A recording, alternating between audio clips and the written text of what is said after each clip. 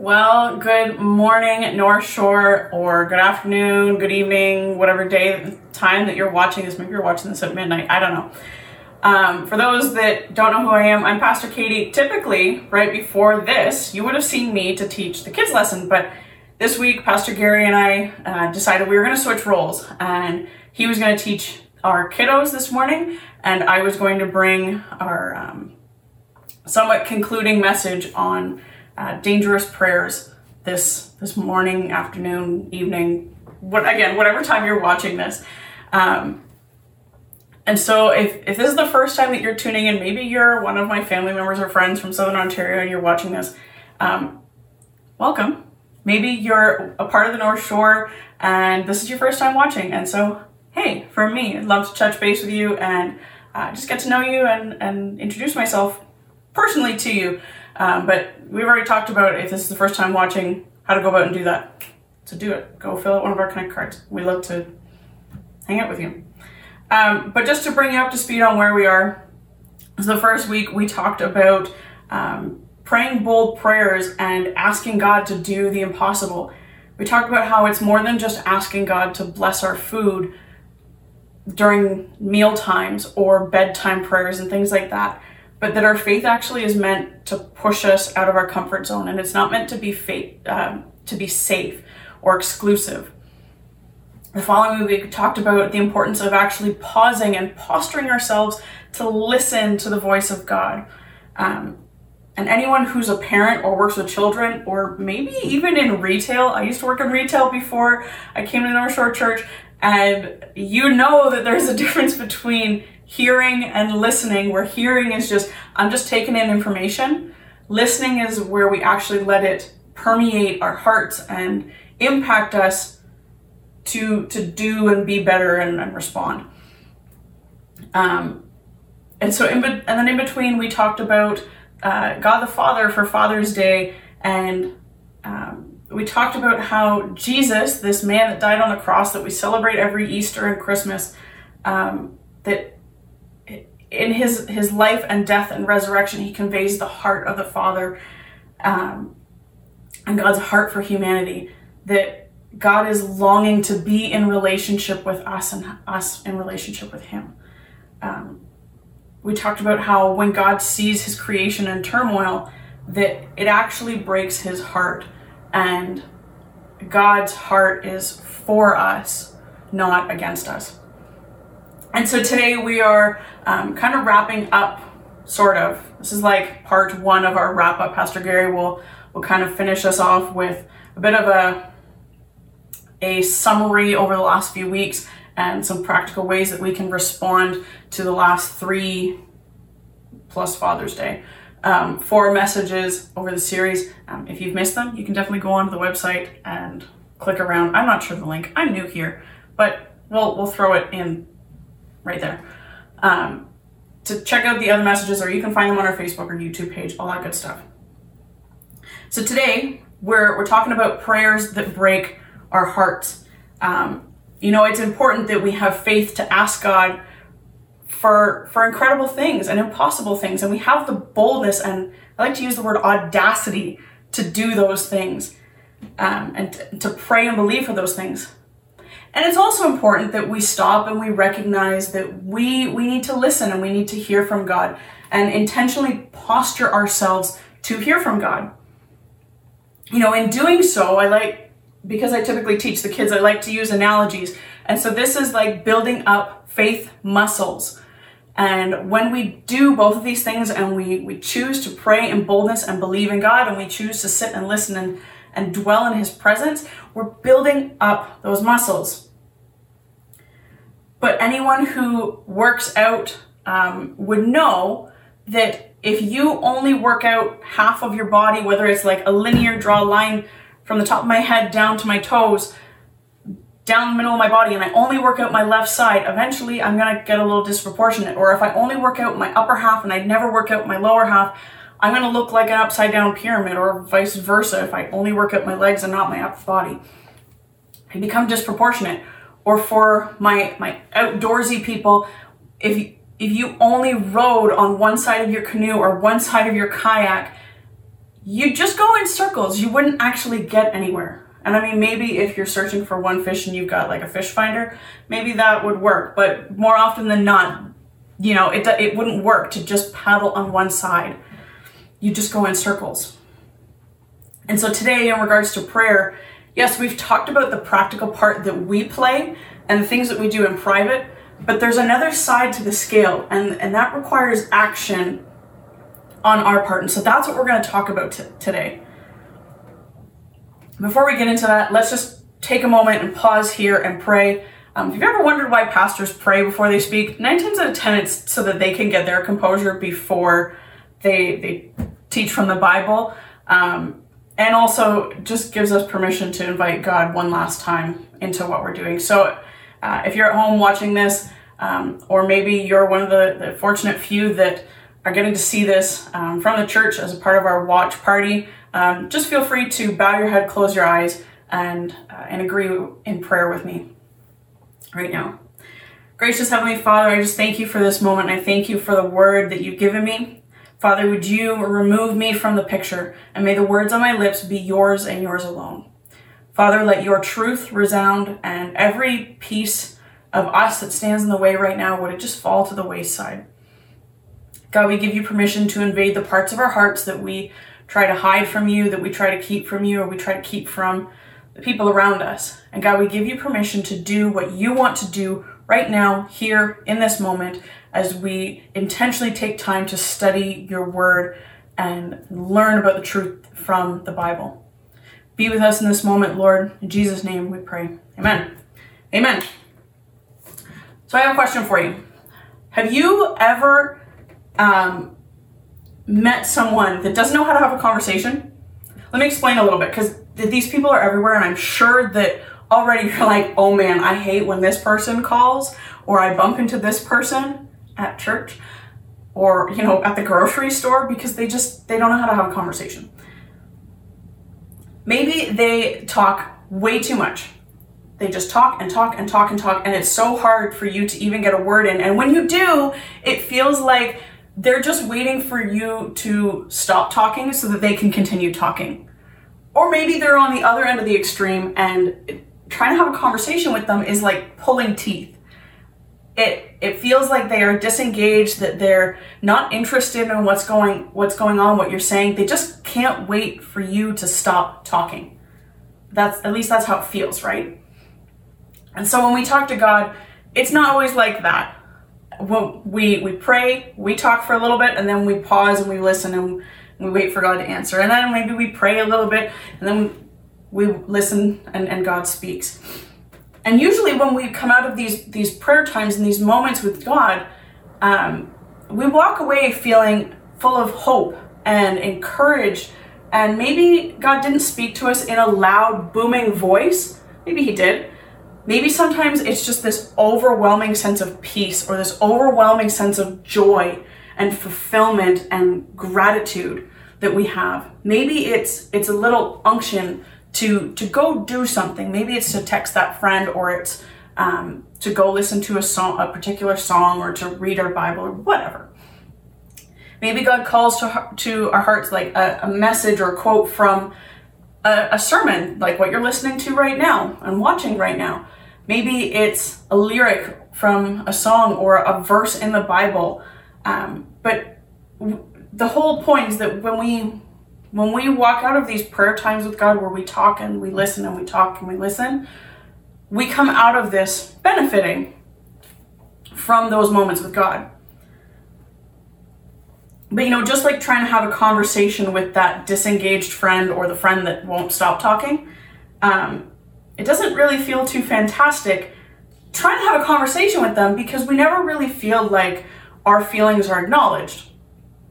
They don't usually ask for your opinion or your thoughts. And if they do, sometimes it's out of obligation. Sometimes they're just waiting for you to stop talking, so that either the conversation will end, or so that they can keep talking and give you their thoughts and opinions, because those matter more.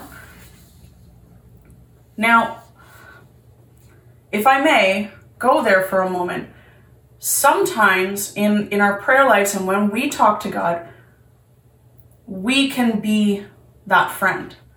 Oftentimes we will come to God and we will talk to him, and we only want to listen when the things that God says to us bring us some kind of benefit. Or we do it out of obligation and we're waiting for God to speak, or we think that God is telling us one thing because it benefits us. Now, don't get me wrong, there are times and there's seasons where it is important to just sit in God's presence. And there are seasons of life where God calls us just to remain in him and rest. And there's nothing wrong with that. There's absolutely nothing wrong with that. It is a healthy practice to stop and pause. It's like how you plug your cell phone in at the end of the night and it gives it a break. I don't know, I have an Apple phone, and so when there's updates, I don't typically do the updates in the middle of the day. I do them at night so that my phone, like my time on my phone is not impeded or interrupted. It's kind of like that. Those moments with God are like the update moment where we put everything aside and we just pause and we rest. And they're okay. But if that's all we do is sit in God's presence and just soak in his goodness, it's kind of like sitting in front of the TV eating a piece of chocolate cake. For a moment, it's nice. Maybe for a couple of moments. Maybe you're in a really busy season right now and you just need a staycation at home. You just need to like press pause and binge watch your favorite show on Netflix or Disney Plus or whatever. Binge out, eat some junk food, and call it a day. Call it a moment. But if that's all we ever did, we become morbidly obese, friends. I'm not a doctor, but I know what happens when all you eat is junk and you never really move from the couch. You know, and the other thing too is that those faith muscles that we talked about, those the boldness that we have to pray and believe for God to do incredible things, and those listening ears that were attentive and ready to hear from God eventually become weaker and weaker because they're not getting used. If all we ever do is just sit and soak in God's presence. I heard another comparison in a video not too long ago from a pastor down in Baltimore, Maryland, and he was comparing Christians, people like you and I who believe and follow God, to the movie Finding Nemo. Now, if you are above the age of, I'm gonna try that again. If you're above the age of 12, or maybe you're not a parent who has kids that would have made you watch this movie, or you're not a big kid at heart like myself or the Aduno family, who just love Disney, and you have never seen Finding Nemo, here is like the 30-second synopsis of the movie so that you can understand this illustration with me. So Finding Nemo is about a father clownfish named Marlin who very quickly becomes a single parent when his wife and all of their little fish egg babies gets eaten by a barracuda, all but one fish egg. And keep in mind, this is a kid's movie.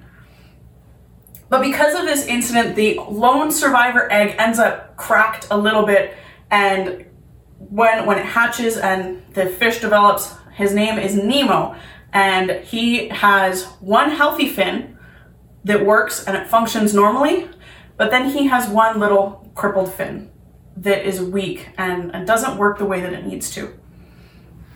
So this pastor went on to say how sometimes Christians, we can be great in certain areas of our faith, that certain areas are healthy and well developed, and we've got a great prayer life. I've been listening to this series talking about dangerous prayers, and I'm like, yeah, pastor, we should pray dangerous prayers. We should pray with boldness. And yeah, you know what? We should make a good habit out of listening to the Lord and waiting on him and waiting for him to speak. Yeah, I believe that.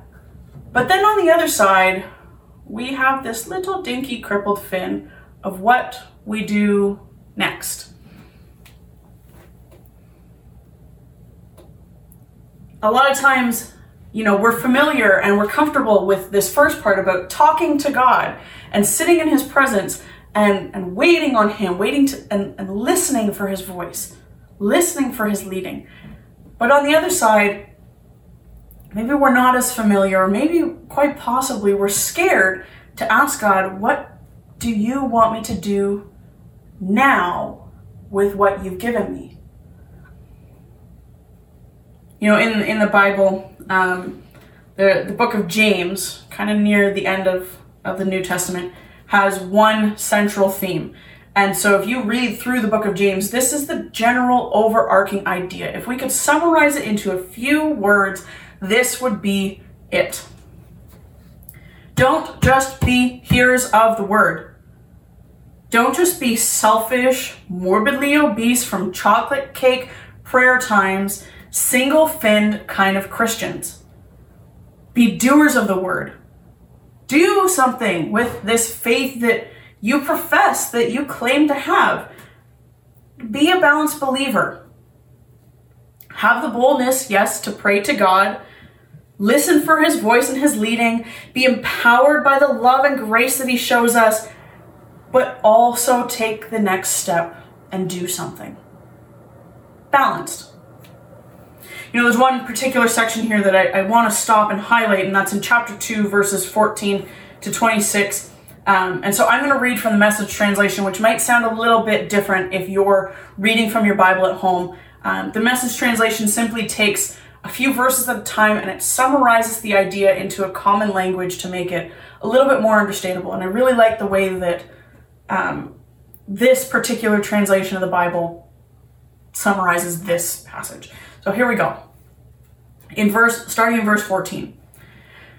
Dear friends, do you think you'll get anywhere in this if you learn all the right words but never do anything? Does merely talking about faith indicate that a person really has it? For instance, you come upon an old friend dressed in rags, half-starved, and say, "Good morning, friend. Be clothed in Christ. Be filled with the Holy Spirit," and walk off without providing so much as a coat or a cup of soup? Where does that get you? Isn't it obvious that God talk without God acts is outrageous nonsense? I can already hear one of you saying in agreement, "Sounds good. You take care of the faith department. I'll take care of the works department." Not so fast. You can no more show me your works apart from your faith than I can show you my faith apart from my works. Faith and works, works and faith, fit together, hand in glove.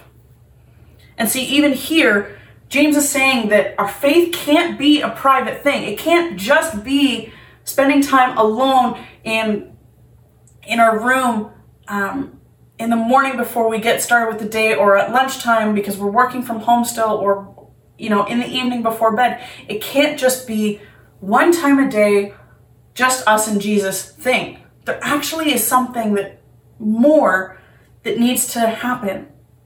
That our faith should prompt us to do something. That the things that we believe and the things we pray for should actually be that kick in the pants to go forward with what we believe. So let's continue here in verse 19. Paul says, "Do I hear you professing to believe in the one and only God, but then observe you complacently sitting back as if you've done something wonderful? That's just great. Demons do that, but what good does it do them? Use your heads. Do you suppose for a minute that you can cut faith and works in two and not end up with a corpse on your hands? Wasn't our ancestor Abraham made right with God by works when he placed his son Isaac on a sacrificial altar? Isn't it obvious that faith and works are yoked partners? That faith expresses itself in works? That the works are works of faith? The full meaning of believe in the scripture sentence, Abraham believed God and was set right with God, includes his action. It's that weave of believing and acting that got Abraham named God's friend.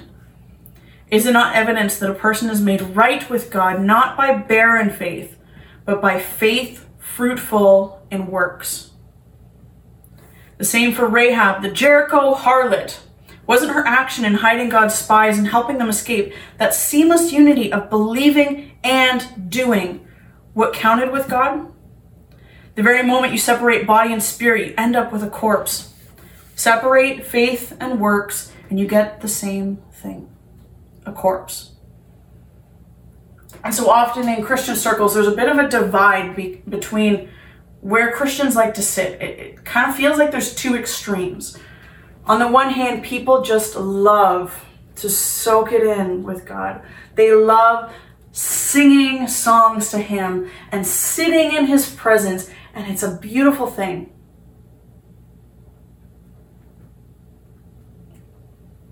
On the other hand, there's the people who try to prove that they are Christian enough, to prove that they are good enough, and they run themselves ragged trying to do so. And so what James is saying here is that neither one of these extremes are the answer. Both of them are wrong. And that the secret to success rather actually lies in the middle of both of these and can be summed up in 4 words. Faith, fruitful in works. Now, what does that mean? Well, fruitful works aren't something that just happen because we force them to.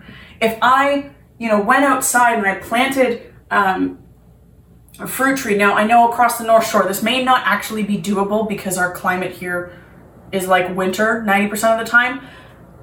Go with me for the illustration, okay? If I go outside and I plant an apple seed, I can't just expect it to grow. And maybe by some chance it might. And maybe by some chance it will grow fruit eventually. But if I don't care for it, it's not going to have longevity. That fruit isn't going to last, and it's not going to bear a lot of fruit.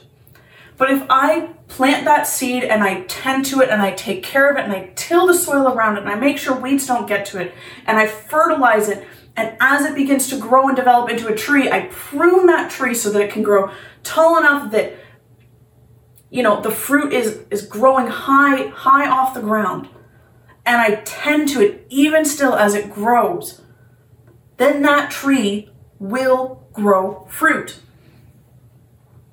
And for us as Christians, fruitful works don't happen because we pray hard enough or we pray long enough. It doesn't happen because we place ourselves in the right kind of church or the right kind of environment, or if we give so much money or we give so many hours of volunteer time. No. They happen naturally when a person remains connected to a life source. And that's Jesus, friends.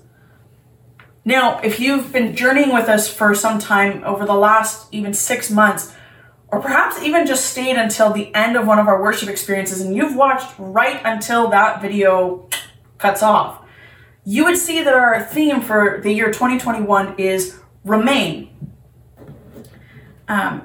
This idea that in seasons of uncertainty and in seasons of joy and celebration, that there's one thing that's consistent, and that's Jesus. And so we continue to intentionally fix our eyes on Him and point ourselves towards Him and remain focused on Him, remain in connection and tethered to Him so that we can withstand both of these extremes. The seasons of uncertainty, the seasons of despair, and also the seasons of celebration and the seasons of joy. And this whole idea is pulled from John chapter 15, where Jesus says, abide in me. This is in verse 4. Abide in me and I in you. As the branch cannot bear fruit by itself unless it abides in the vine, neither can you unless you abide in me. There we go. Fruitful works. Abide in Jesus. Remain in Jesus. I am the vine. You are the branches. Whoever abides in me and I in them, he it is that bears much fruit. For apart from me, you can do nothing. Say nothing. If anyone does not abide in me, he is thrown away like a branch and withers, and the branches are gathered, thrown into the fire, and burned. Now, here's the important part in regards to prayer, because that's our whole focus today. Yes, this is a nice, lovely, cushy verse that says, when we remain in connection with Jesus, we're good. We got our life source. We well fed, friend. Here it is in verse 7. This is the part that applies particularly to our message today. If you abide in me and my words abide in you, ask whatever you wish and it will be done for you. By this, my Father is glorified, that you bear much fruit and so prove to be my disciples. Ask whatever you wish and it will be done for you. By this, my Father is glorified. And so here's the thing. This sounds really sweet and encouraging, right? You know, if you, like me, have served Jesus for some time, you love him dearly, you trust him with your whole life, you read your Bible, you pray, this whole prayer series, maybe you're like, yeah, this is great. This is great, Pastor Gary. I agree with this, but this is just kind of a gentle little reminder for me. I don't need this. This isn't like some radical spiritual awakening here. Perhaps you serve regularly and you volunteer for events. You go to church or you watch online every Sunday. Maybe you helped out with kids' church, or you want to help out with kids' church. Side note, if you do, contact me. I'm the person. Or you volunteer on a Thursday night with our youth ministry. Also, shameless plug, if you've got a teenager, send them to me on a Thursday night. Best time of their life at youth group. Shameless plug. Sorry, Pastor Gary. But maybe that's you. Maybe you donate food to the food bank regularly, and especially around the holidays, you're like, you know what? I'll go one step beyond, and I will even donate some money or some toys for a family that's in need. And occasionally, if I'm feeling real generous, I'll mow my neighbor's lawn while I'm doing my own. Or I'll shovel their driveway in the wintertime when it snows really bad. And so because of all this, because my faith is fantastic, that means I can ask for $1 million, right? No, that's not how this works. What John is saying here in chapter 15, this has absolutely nothing to do with us. Because when we actually abide in Jesus, what happens is he begins to almost do like a heart transplant on us. He takes out the pieces that are focused on us, the pieces that are selfish and me, attentive to me and my needs and my wants and my feelings. And he begins to take those out and in its place, put his heart, put God's heart. And so our hearts begin to beat and desire for the things of God and the things that God wanted first. And so in doing this, God actually begins to make us aware of the people around us, of the things around us.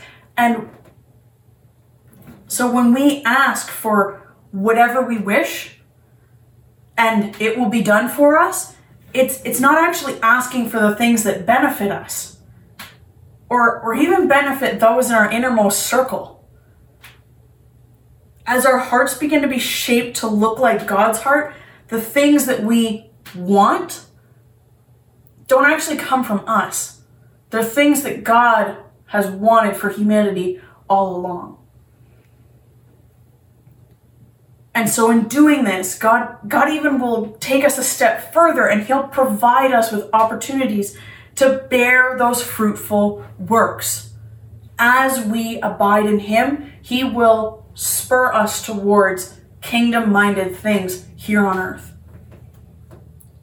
And you're like, okay, that's great, Pastor Katie, but how do I know that? How do you know that? Well, let's continue reading here in John chapter 15 in verse 9. And I'll show you. As the Father has loved me, so I have loved you. Again, this is Jesus speaking. Abide in my love. If you keep my commandments, you will abide in my love, just as I have kept my Father's commandments and abide in his love. The things that I have spoken to you, these things I have spoken to you, that my joy may be in you, and that your joy may be full. This is my commandment. Ready for it? That you love one another as I have loved you. Greater love has no one than this, that someone lay down their life for their friends. See, Jesus doesn't say, my disciples will pray as I do, and they'll just sit and soak in the Father's love. They will have this like Holy Spirit spa day. Doesn't that sound fantastic? No, what he says is that there's actually action required on our part. They will love others, not themselves, not their innermost circle, others. They will exercise that other side of their beliefs. And see, our culture has kind of misshaped the word love and manipulated it to be just another feeling. But if you ask any married couple, particularly a Christian married couple that has weathered some seasons together, they'll tell you that love isn't just a feeling. Love is a verb. And now, bonus points if you know what song that's from. You can drop that in the comments down below and I will like virtually high five you because I will also be watching this and you'll be my favorite person in the whole wide world if you know what song that's from. And my husband doesn't count, so if he's commenting, you can get the high five, not him. I love him dearly, but he listens to too much music. In all seriousness here, love is something that we continuously, always have to choose to do, even when we don't feel like it. You know, as people who believe in God, when we remain tethered to Jesus, when we remain in his presence and we remain focused on him, love actually becomes a byproduct of our relationship with Jesus. It happens naturally. It's like that tree analogy, that if I tend to that tree, if I tend to my relationship with Jesus, naturally what will happen is God's heart will develop in me and fruitful works will come from that. The fruit of my relationship will come out of that. And the biggest one, the one that stands above them all, is love. Not just for myself, not just for my innermost circle, not just for my family and my friends, or even my church. Love for everyone. You know, one of the most well-known prayers in the Bible is the Lord's Prayer. And so if you're new to church, new to the Bible, you can find this, the one that I'm about to read in Matthew chapter 6, verses 9 to 13. There's other little snippets where in the Gospels where they may have removed a line or two. So for the sake of what we're talking about, we're going to look at the long Lord's Prayer. Maybe perhaps you even have this prayer like printed on a plaque or on a picture and it hangs in your home, or you know someone that has the Lord's Prayer that hangs in their home. And so you're pretty familiar with this. But just in case, let's read it. Let's read it together. Here we go. Our Father, who art in heaven, hallowed be your name. Your kingdom come, your will be done, on earth as it is in heaven. Give us this day our daily bread, and forgive us of our debts, as we forgive our debtors. Lead us not into temptation, but deliver us from the evil one. And so, like I said, maybe you've heard this prayer. Maybe even as I was reading it, you were reciting it along at home because you know this. This is familiar to you. And there's certain parts of this that we like to dwell on. We like to hang out and camp in for a little bit. Give us our daily bread. Yes, Lord. Give me the things I need for today, because tomorrow has enough worries of its own. Tomorrow will come. I am focused on today. So God, give me what I need today. Forgive us our debt. Yes, God, forgive me for the wrong things that I've done. We won't go into the other half of that about help me forgive others, because that's a whole nother topic for another day. Lead me not into temptation. Deliver me from evil. Keep me safe, Lord. Keep me on the path of everlasting life. But if we actually pause and look at the structure of how the Lord's Prayer is laid out, there's some significance to this. We start with our Father who is in heaven. These are terms of relationship. This isn't just, you don't just call anybody my Father, Daddy God. We don't pray, "Dear Almighty Deity, all so powerful and mighty that hangs in the sky." No. We talk to God in relationship. He is our Father who is in heaven. And He chooses us. He wants to be in relationship with us. It's not a forced relationship. And despite what your relationship with your earthly father may have looked like, maybe you had the best father in the world, and I promise you that God is still a better father. Maybe you had the worst father in the world. Maybe you didn't have a father at all that was there during your developmental years. And I promise you that God is nothing like him. God wants you. You are important to God. You are loved and cared for by God. And there is nothing, not a single thing that you could do that will change how God feels about you. And the love, the deep love and care and pride that he takes in you. That one's for free. Back to the Lord's Prayer here. So we start with this term of relationship. Then we go into hallowed be your name. It's this recognition that God is not like us. And yes, while we have a relationship with him and it is close and it is dear to us and we can talk to him the same way that we talk to our closest friend, he also is holy, he is sacred, and he is different from my broken humanity, your broken humanity. We are bent towards sin, we are bent towards evil, but he is bent towards love and goodness and holiness and righteousness. And so because of that, we acknowledge, yes, God, I'm in relationship with you, but also you are sacred and set apart. And somewhere I'm in the middle of this and it doesn't necessarily make sense, but I am grateful for it. I am grateful that I can have this close relationship with a holy God who is mighty and powerful. And then we come to your kingdom come, your will be done on earth as it is in heaven.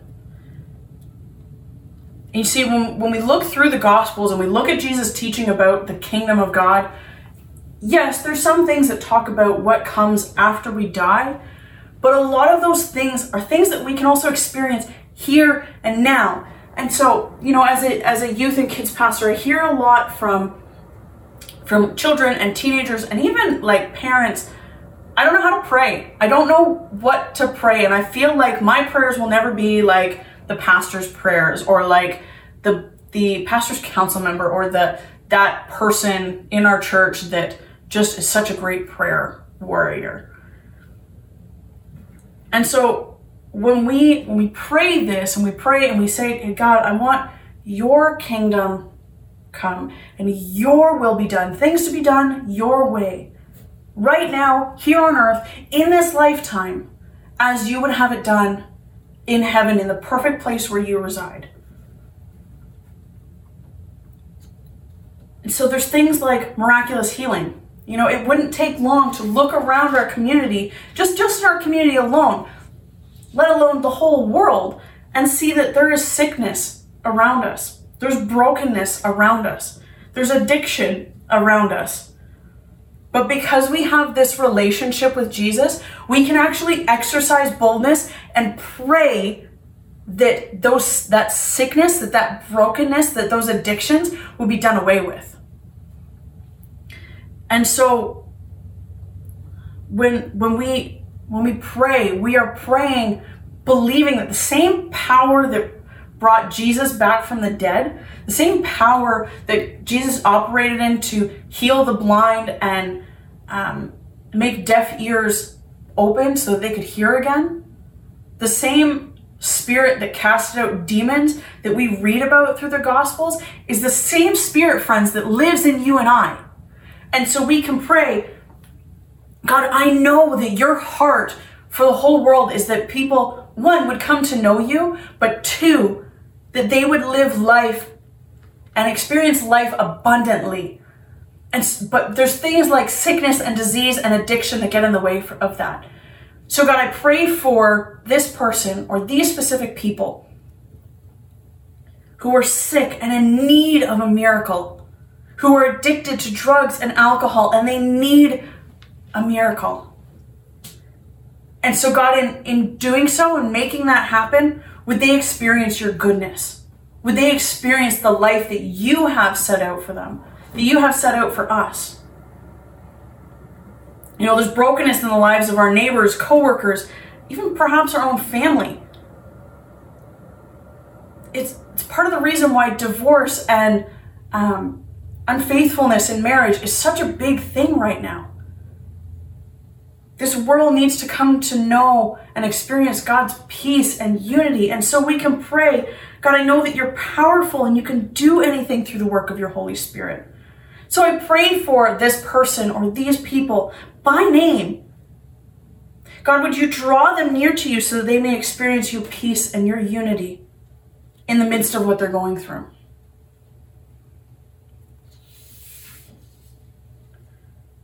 So when we pray for God's will to be done on earth, it's here and now. It's not one day far away when I'm dead and gone. It's right now. And it's worth noting that this part of the Lord's Prayer comes before everything else that has to do with you and I. Everything that has to do with us falls second to praying for those around us and praying for God's will to be done first. And then the things I need. Remember that part in John 15 where it says, greater love has none than this, that one would lay down their life for their friends?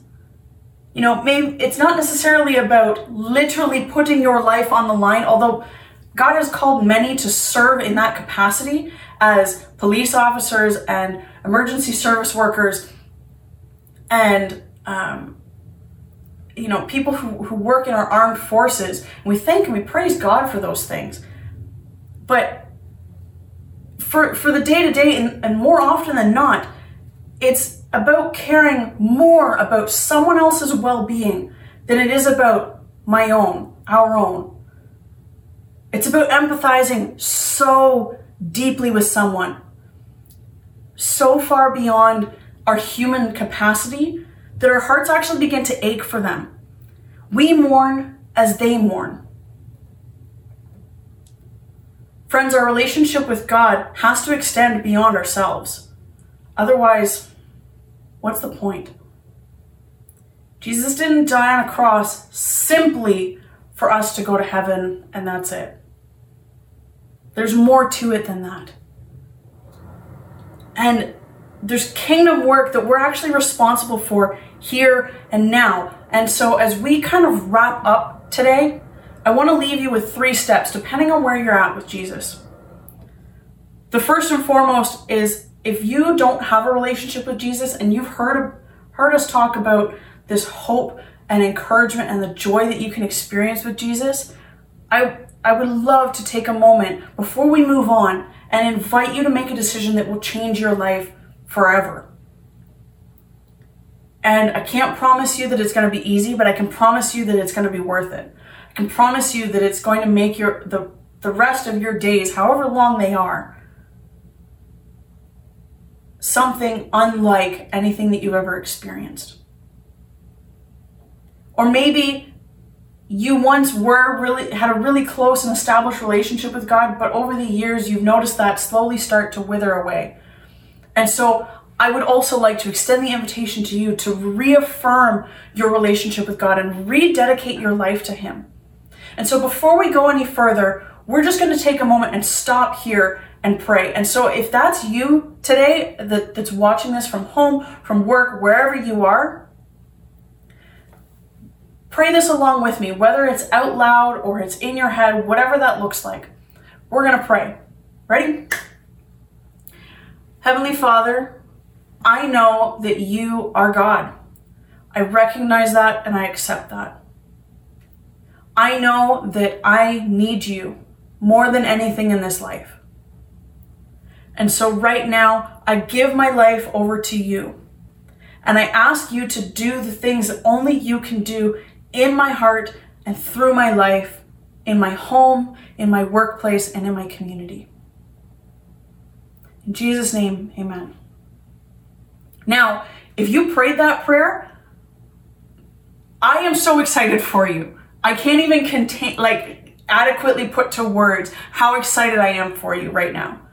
We, as a pastoral team, Pastor Gary, myself, Pastor Elizabeth, we would love to celebrate with you. And so one of the ways that, especially because we're online right now, that's easiest for us to do is through our website. So if you go to thenorthshore.church/follow, there's two options there. I decided to follow Jesus today. I decided to make a first-time commitment to follow Jesus and give my life to him. Or a second option of, I decided to rededicate my life to him. And both, we want to celebrate with you because all of heaven is celebrating with you right now. And a part of our heart, as our hearts get transformed to look like God's heart is that we celebrate moments like this as a church, as pastors, as staff, as a community. We want to celebrate with you. But maybe that's not your thing. Maybe you're like, I'm watching from Timbuktu and I have a different pastor and I'm just tuning in today. I don't know why. Or maybe you don't feel connected to a particular church, but still tell someone, tell a friend, tell a family member, tell a coworker, tell a neighbor, tell someone, because all of heaven is celebrating right now. And this is good news worth sharing.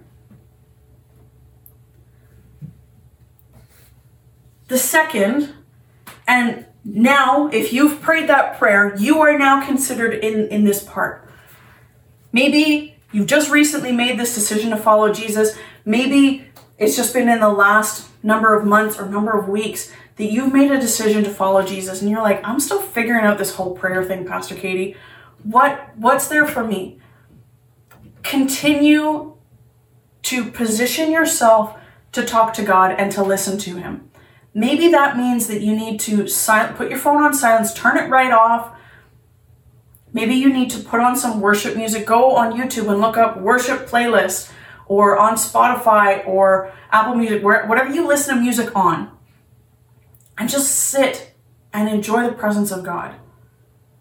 Pray about some of these things that we've talked about this morning, about people who struggle with addiction, who are sick with disease and illness, who are going through relationship problems, or are struggling with identity. Like, the list goes on.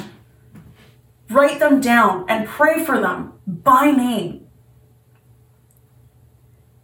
But then also be willing to ask God what he wants you to do, where he wants you to go, who he wants you to talk to, what can you do right now?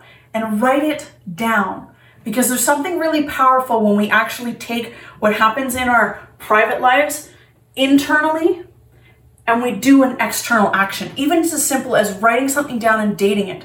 I can't tell you how many journals, but before my husband and I moved here to the North Shore, that we found in boxes of personal prayer times with the Lord, or times where I was reading scripture, or prayers that I wrote out for people, and being able to look back on those things 10 plus years now and go, I remember what was going on in that moment. And it's so cool to see where we are now, where those people that I prayed for, or what happened, 10 years later in those people's lives. And so lastly, perhaps you've been doing this whole Christian thing for a while now. Maybe you're comfortable with God, and this whole time we've been doing this dangerous prayer series, you're like, thanks, pastors, for the reminder, that's great, but what's in it for me? Maybe you're already acquainted to listening for God's voice. You're familiar with what it says in the Bible. Maybe you're even serving in some capacity. To you, I'd say, remain in Jesus. Don't lose sight of why you do what you do. Don't serve because you feel obligated to do so, or because that's just what you've always done and what you've always known. But remember why you do what you do. Continue to seek the Lord and ask for his wisdom and his guidance. Because if we serve half-heartedly or out of obligation, those aren't fruitful works. Those are forced works.